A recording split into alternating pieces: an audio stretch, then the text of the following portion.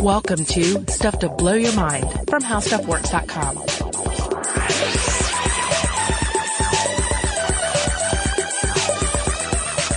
Hey, welcome to Stuff to Blow Your Mind. My name is Robert Lamb. And I'm Christian Sager. Hey, Robert, I got a superhero question for you. Sure. Batman.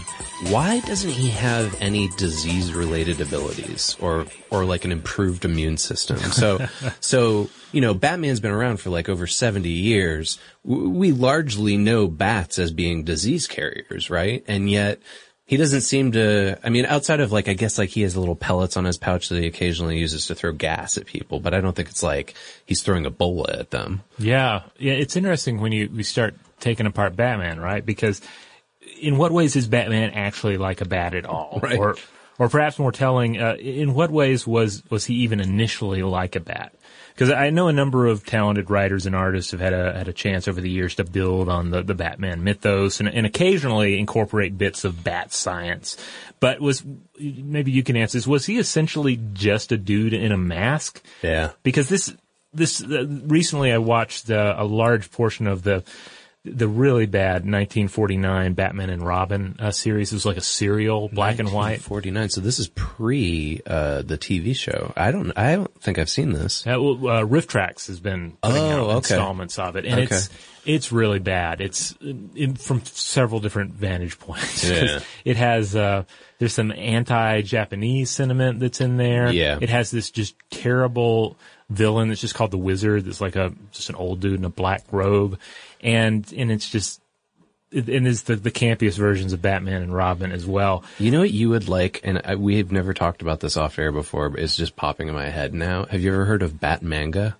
No. It's Japan's version of Batman done as manga. There's some really old stuff, and there's a whole book that Chip Kidd put together that's a collection of the Bat Manga comics, so you get an idea of what Japan's iteration of Batman and Robin were like. But then also just like photographs of all of the collectibles, the Japanese collectibles related to Batman. Anyways, it's fascinating because when you mention this Batman villain, the Wizard, like when you think of your like top rogues for Batman, the Wizard isn't really high up there.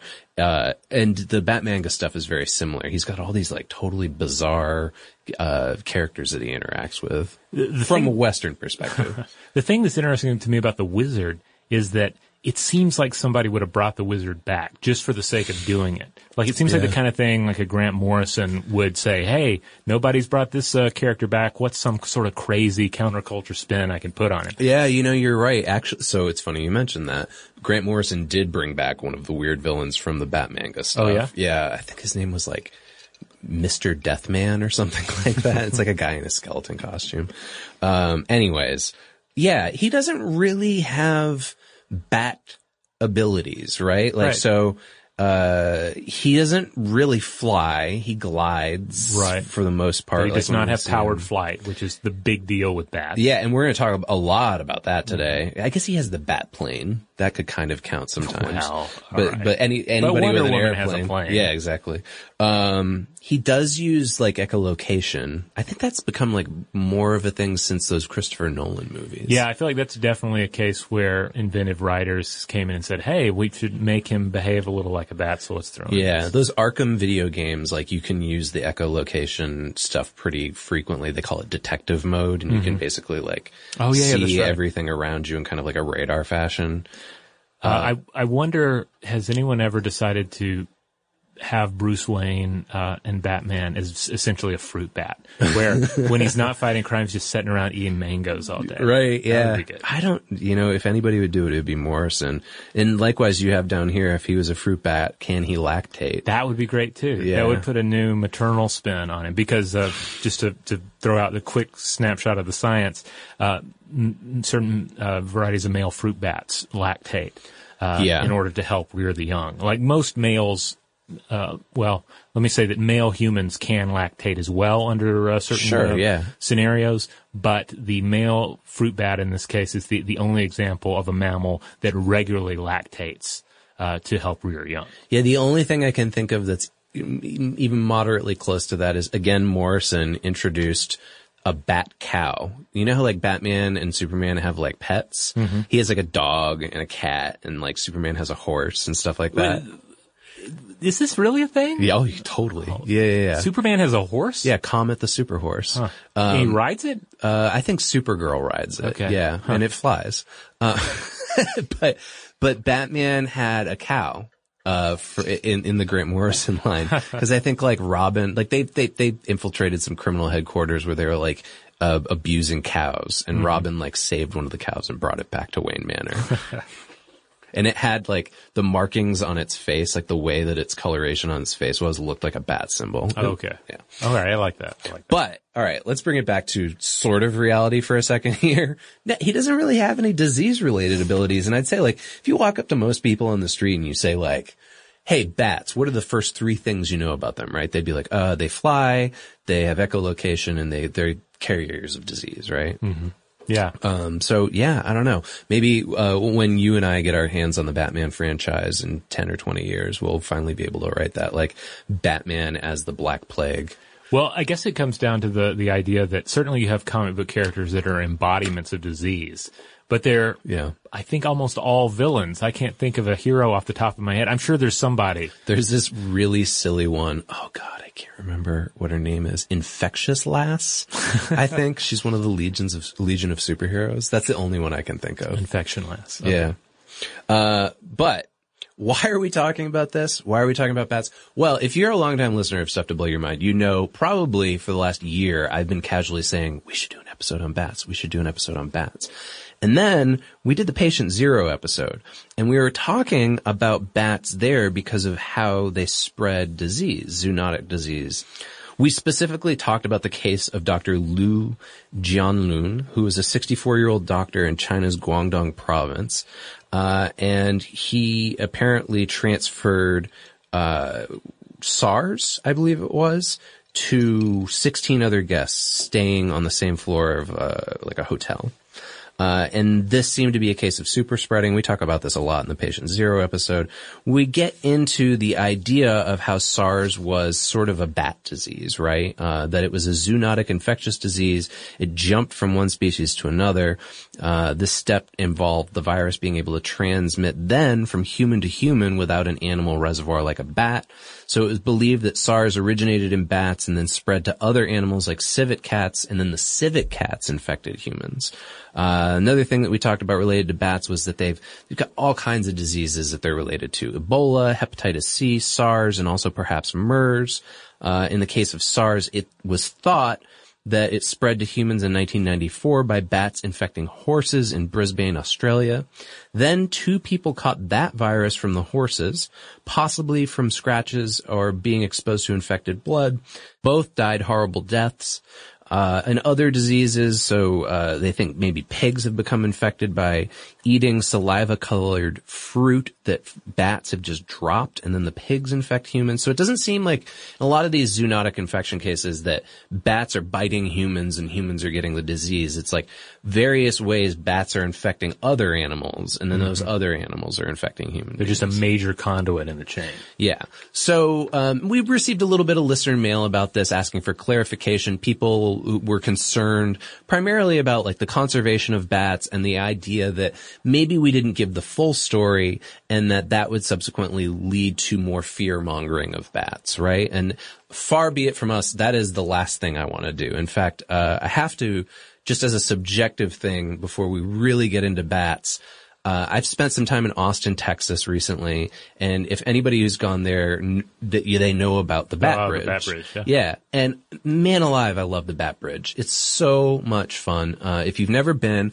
I forget, I think it's the Congress Street Bridge in Austin, but you go there certain times a year, certain times a night. Millions of bats live under this bridge, and they all fly out from underneath this bridge all at the same time. You get to see them for about like 30 minutes, just this swarm of them up in the air flying around, and then going off to various parts of Austin to, collect their food for the night, basically, before they go back to sleep under the bridge during the day again. I like bats.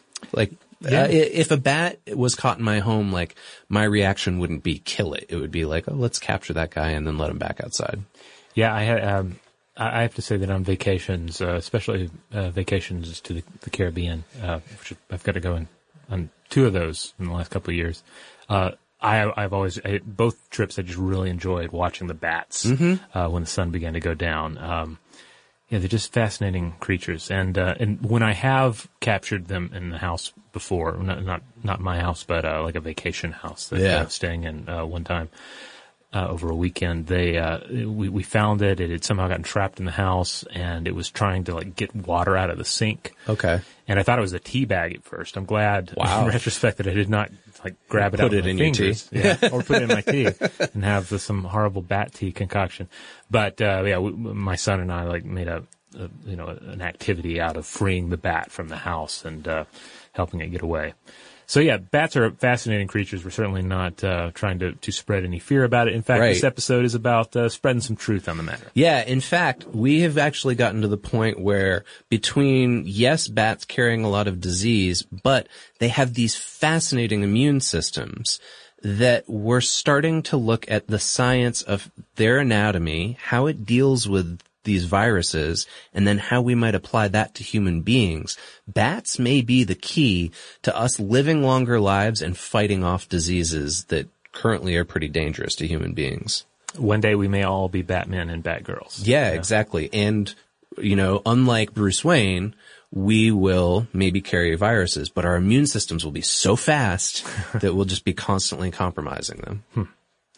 All right. Well, should we get down to brass tacks then? Yeah, let's just let's do a little overview about bats. I think we should say, first of all, like, Stuff to Blow Your Mind, before I was on it, did a bunch of bat episodes. You and Julie have talked about them extensively. So let's just do a refresher. Okay. So all told, there are about 1,105 different species of bats in the world, and they make up about a quarter of all mammal species. There are 45 different species of bats that live in the United States and Canada. Most bat species live in the tropical regions of the world. Now, evidence for bat-like flying mammals appears as far back as the Eocene epoch, some 50 million years ago.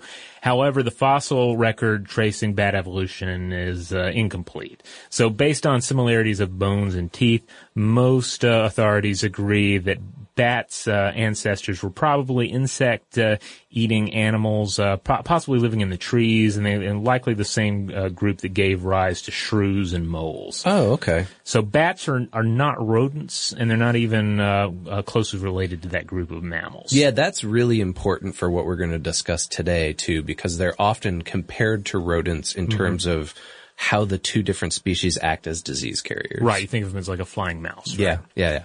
So most bats in North America eat insects. As a matter of fact, one bat eats about 2,000 to 6,000 insects each night.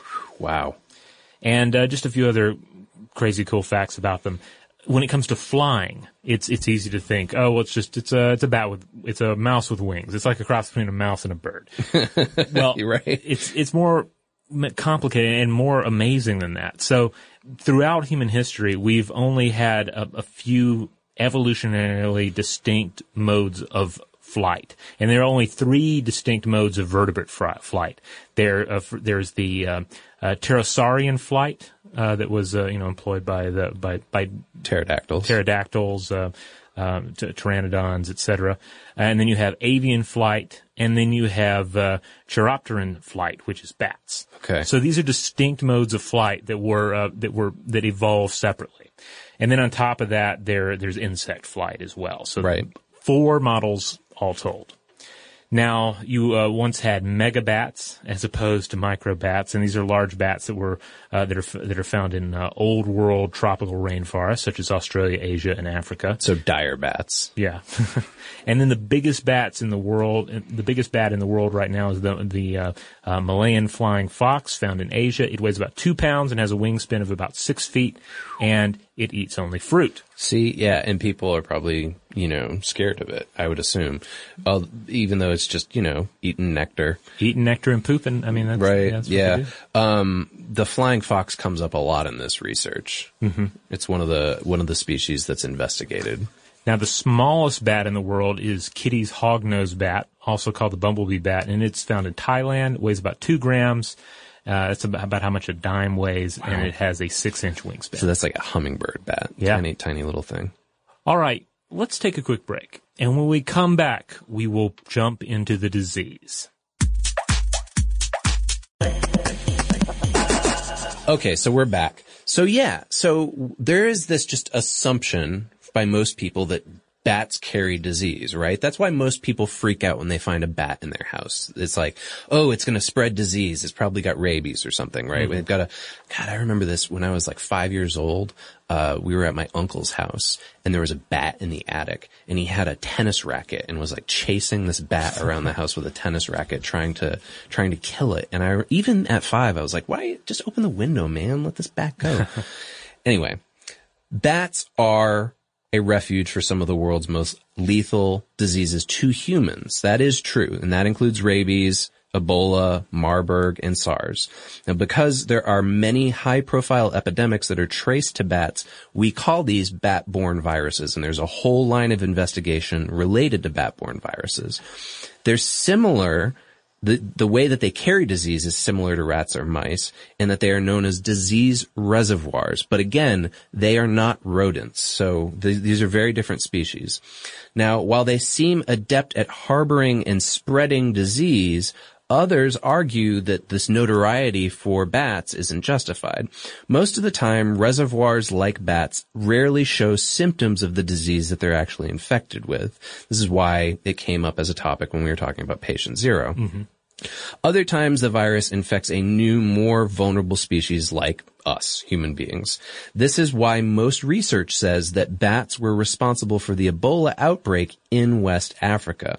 Now, what's weird is that bats don't seem to die as quickly from these viruses. In Ghana, for instance, 60 to 80% of fruit bats over 10 years old had antibodies in their system for the rabies Lissa virus, but they were all in good health. The same goes for those that were carrying Ebola. There was only one presumed bat-to-human transfer of the disease. So there's this fear that the bats are going to spread the disease to us, right? And yet there's very little evidence that there's bat-to-human transfer, but more along the lines like we were talking about earlier, that it's more like bats infect other animals, we're encroaching upon bat habitats, therefore we get infected as it transfers from animal to animal, the zoonotic infection. Now, obligatory Simpsons reference. I remember there being an episode where it's explained that Mr. Burns is still alive because he has all of these illnesses that are, I think they use a graphic that shows like all these illnesses trying to squeeze through a door at the same time, and none of them can get through, and that's why he can't die from any of them. That's fascinating. So I can't help but think of that. So he's kind of a bat. Yeah, kind of. In Australia, 30 to 70% of flying foxes, I told you they'd come up, had antibodies to the Hendra virus. And this indicated that they'd been infected with it at some point, but only 3% at any given time were actually carrying it. So that's a small amount compared to the amount that had been infected. The infected bats themselves had low levels of this pathogen, indicating that they were somehow keeping it at bay. Subsequently, it's really rare for the Hendra disease to pass even from bats to horses. However, in 2011, it leapt over in 24 cases. And the theory for that is because the bats were stressed out. And that this caused a surge in the level of viruses that the bats were carrying and subsequently made it easier for them to pass it on to horses. This is going to be important later when we talk about massive culling of bats. When people go, oh, they're disease carriers, we've got to wipe them out, go destroy their colonies, right? Or else they're going to give us these diseases. That could only make things worse, because then you're stressing out the bat population, which makes the diseases become even more powerful.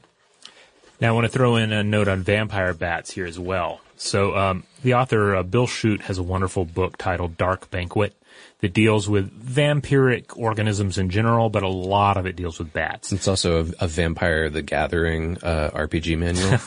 It could be, if you want to do a very science-oriented campaign. He also has a book on cannibals out that I have not read. Oh, cool.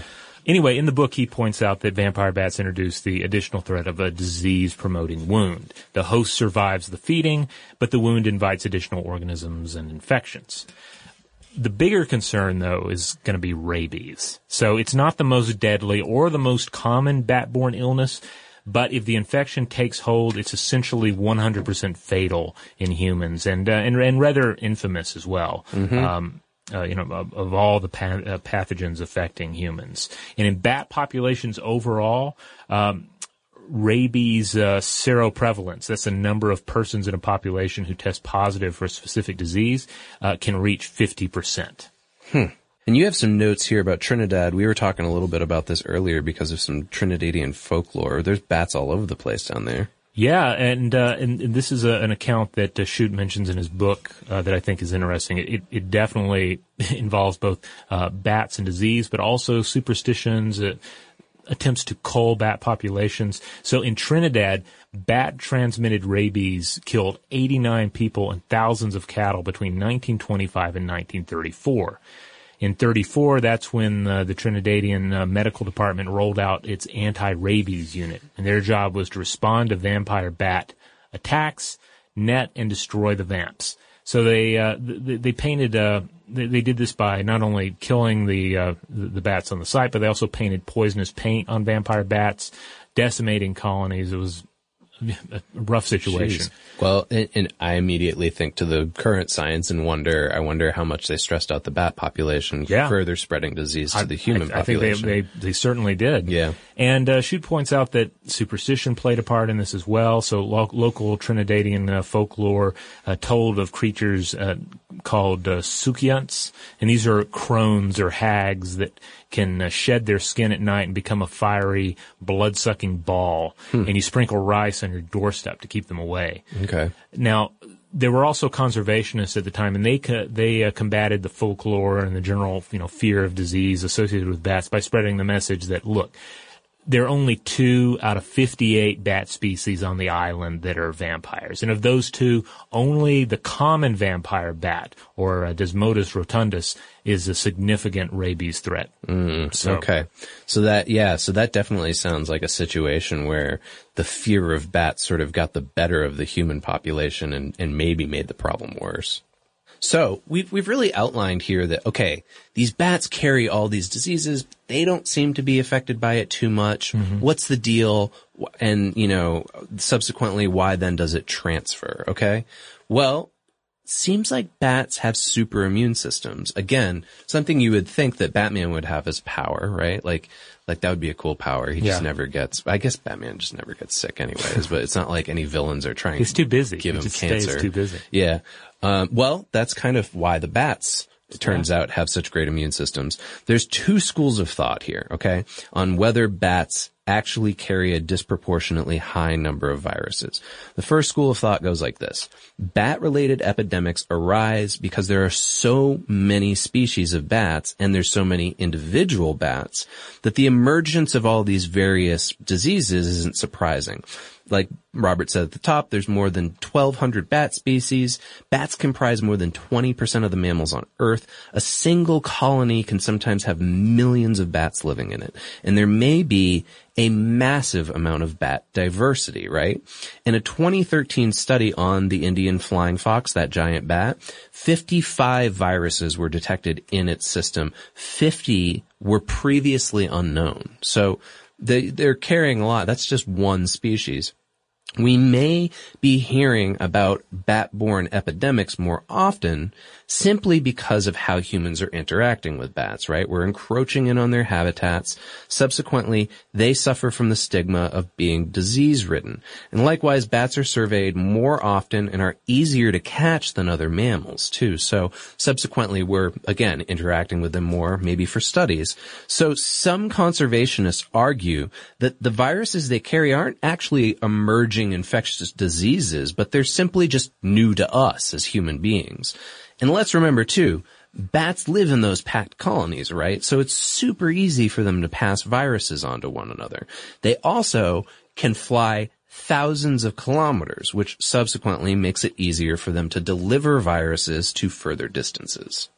Okay, that's the first theory. Here's the second, Wolverine healing factor immune systems theory, okay? Bats have a special physiology and lifestyle that makes them exceptionally good at hosting viruses. Bats live between 3 and 10 times longer than other mammals their size, and we used to think that this was because of hibernation, but there's been a lot more research into this lately. If you inject a bat with bacterial toxins that would normally trigger an immune response in mammals, a bat will have no fever, and no spike in white blood cells. Now, research published in 2012 shows that while bat genomes contain many of the same ingredients as other mammals, bats use these genomes differently. Bat genes coding for proteins detect and repair damaged DNA, and they are much more prevalent than we had previously thought. So this new line of thinking is that bat genes are doing something that helps them survive and reproduce, and that they subsequently pass these awesome genes along to subsequent generations. So those same DNA repair genes that I was talking about are frequently the targets for invading viruses. In fact, key genes in DNA damage repair are also involved in tumor development and immunity, and this might be why bats are evolving in such a way. Now, here's a crazy anecdote. Bats almost never develop tumors. Perhaps this is because these repair genes are just constantly outpacing malignant growths. They almost never get cancer. When you give them tumor-causing drugs, they're less likely to develop cancer than other mammals. So that's pretty wild. In humans and mice, defenses like these repair genes, those are activated in response to a threat, right? So, sort of like we were talking about in our other episode this week, it's a stimuli system. If you have a trigger, it activates it. In this case, in bats, it seems to be perpetually turned on. Their immune system is just always on. And that might be why the viruses they carry are kept below a point where they can actually harm their host.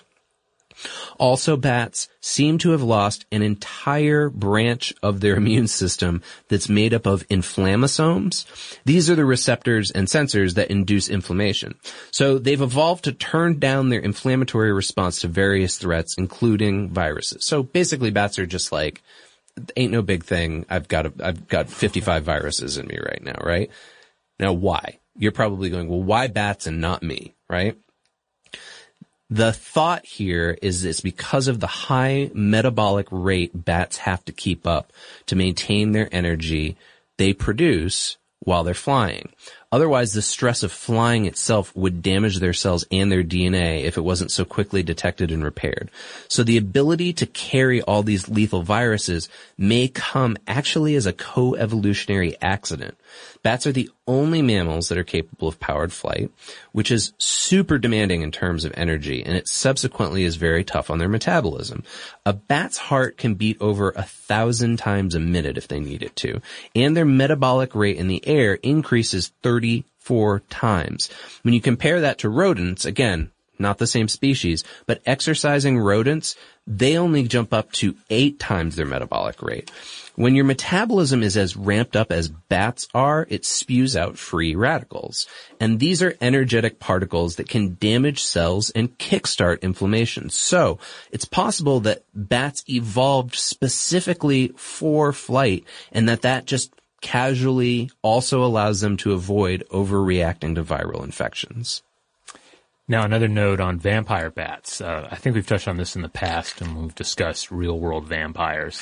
But this makes the vampire bat situation even crazier. They have this crazy metabolism to deal with, high costs of powered flight, and they're depending on the nutrient deprived feast of blood to power everything. Right. This is like if you met somebody and you sit and you ask them, "Hey, what are you into and what do you do for a living?" And they say, "Well, I have a hobby of mine is just collecting really expensive wines, and my profession is hot dog photography, only hot dog photography." And you're like, "Ooh, I don't know, guy. That sounds like you've got a really expensive hobby and an extremely specific career here that I can't imagine pays the dividends necessary." Right? Yeah. Well, the idea about the bat immune system seems to be supported when we look at their mitochondria. It seems that their mitochondria has undergone more evolutionary changes than the mitochondria that's in other mammals. Individual bats have an assortment of mitochondria rather than the way that most organisms like us have just carbon copies of it. This seems to help them deal with the damaging free radicals that are produced during flight, all of which can explain their long lives, the tumor resistance, and more. Bat mitochondria also might be like these crucial command centers that sense and decide whether a cell should fight or just self-destruct. So they've really got this like, to use the same metaphor that we were using in this week's Demon episode, like they've got a great home security system, when it's all like, in terms of dealing with viruses, dealing with, the metabolic breakdown in their system, etc. Another hypothesis that's related to bat flight, though, is that they generate so much heat that it actually mimics a fever. Now, fevers combat infection by raising our body temperature to levels that will kill or disable any invading pathogen. But maybe bats' body temperatures are so high when they fly that they're just inadvertently killing viruses off. Yeah, this is an interesting take on bat immunities.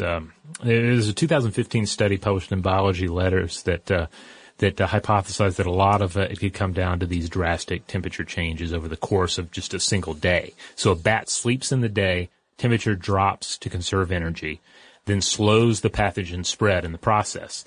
Then it goes out to hunt, in which case its temperatures exceed 100 degrees Fahrenheit, and this which basically involves a daily fever to increase the activity of certain immune cells. Yeah.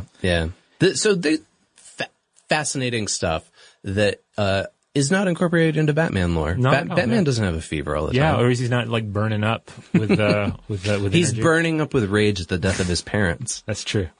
Now, here's another interesting thing about bat metabolism. So they're heterotherms, meaning they can exhibit characteristics of both warm and cold-blooded organisms. But they're distinct from all other heterotherms in that no matter what the season, their resting temperature and metabolic rate is dependent on a non-ambient temperature. They're the only mammals in which the resting metabolism is a direct function of the body temperature rather than the ambient temperature. Huh. Wow. Yeah, and that came from an article by Raymond J. Hawk, The Metabolic Rates and Body Temperatures of Bats. And some of you are probably wondering, well, okay, bats fly, but so do all those other creatures that you mentioned earlier. Mm-hmm. What about birds? Do birds have this same superpower? Well, birds are also long-lived, and that's possibly because flight enables them to just evade predators, but it's also because flight increased their chances of developing a mechanism to reduce cellular damage. Very similar, right? So the metabolic thing is similar. I don't know necessarily, though, that the body temperature thing equals out, probably because we're talking about mammals versus birds, totally different anatomies. Either way, some scientists still worry that bat-borne viruses are so lethal because they've evolved to withstand the bat's incredibly active immune system.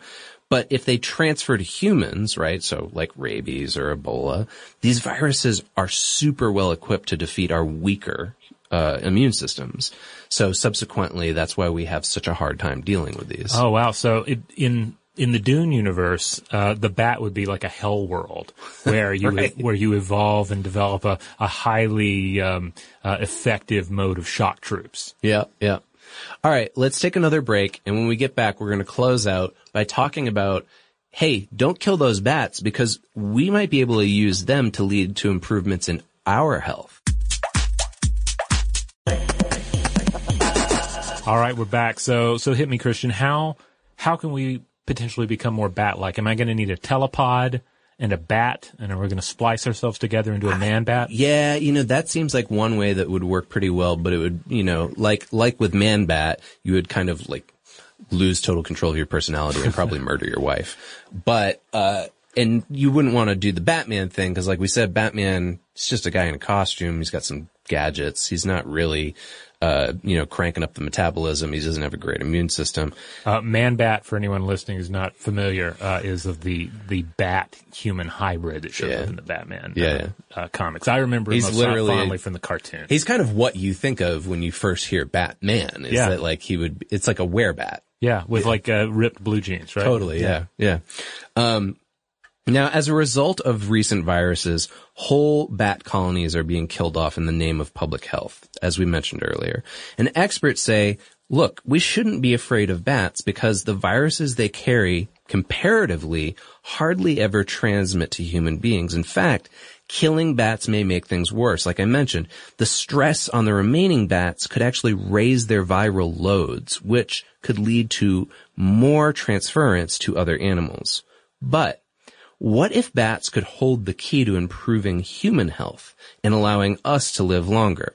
Well, if we look at knowledge and we try to figure it out, how their immune systems work, and that leads to the development of drugs that would improve our health and lifespan, that's one way that we could do it. So we basically reverse engineer those proteins and then we turn it into medicine. Or we could use gene editing technology to make human genomes more like bats, which would give us similar immune system properties. Although I have to wonder if there would be some kind of drawback with that in the sense that if your metabolism was that fast but you weren't flying all the time, right, wouldn't you just be constantly hungry? Yeah. I mean, that would seem to be the case. So you'd have to eat a lot more. Maybe that's where we start eating bugs. Researchers are also trying to identify the proteins that specifically allow bats to control inflammation and other processes that are associated with disease. So it's possible that we could one day use these proteins or a version of them to treat disorders where inflammation is a problem, like, for instance, rheumatoid arthritis or heart disease. So we could use these to stop viruses like Ebola also from killing us. Like if we figure out how the bat system works, then we apply it to the human anatomy system, we could potentially be resistant to Ebola and rabies in the same way that they are, or maybe other viruses that we haven't even discovered yet. So to bring it back to Batman, you do have to, I guess, acknowledge that Batman, if nothing else, he's long-lived, he's resistant to illness and death. If you take into account that the character hit comic book stands for the first time in 1939, and assuming Wayne was, at least 20 at the time, he's still going strong today at close to 100, over 100 years old. Yeah, Ben Affleck doesn't look a day over 99. Yeah. I mean, that speaks to the power of the mythology, I think, of Batman in popular culture, for sure. But yeah, it seems like Batman and other superheroes are certainly long-lived, but there's no explanation in the meta text of why Batman has been around for so long, right? Tell me Even in some of them, there's do you remember Batman Beyond, that cartoon that was set in the future? Yeah, and so in that you have the old Bruce Wayne. Yeah. Because this was going to be my next question. What is the oldest depiction of Bruce Wayne and or Batman in a comic book or cartoon? Yeah, I think it's that. Yeah. And in that, even then, he's still kind of a badass. Mm-hmm. And the Bat Dog comes up in that because he's got Ace the Bat Hound hangs out with him in the cave all the time. Okay. But there's also another depiction, I think it's in Kingdom Come, which is a sort of alternate universe story. Again, older Batman, but he wears more sort of an Iron Man armor version of the Batman suit that allows him to go out and fight crime and deal with other superheroes and stuff. Old dude in a power armor suit. Basically, okay. Yeah. Okay, interesting. All right. But none of it had to do with his metabolism or gene editing.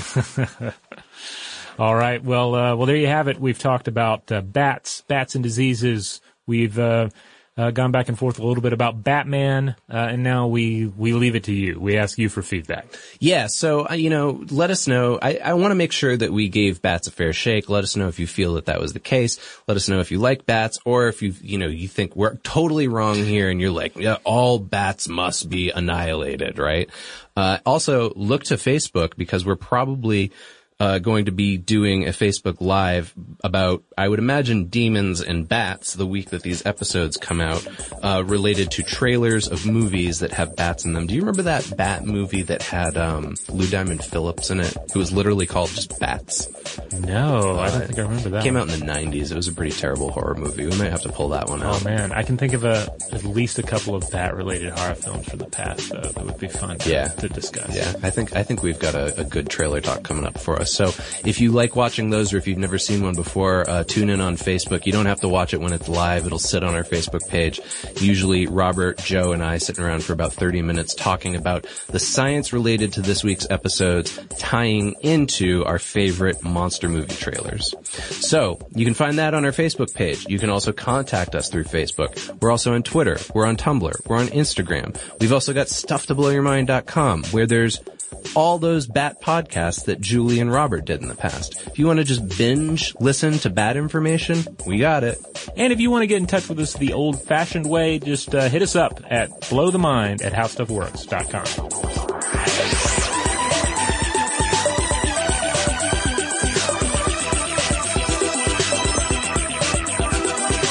For more on this and thousands of other topics, visit howstuffworks.com.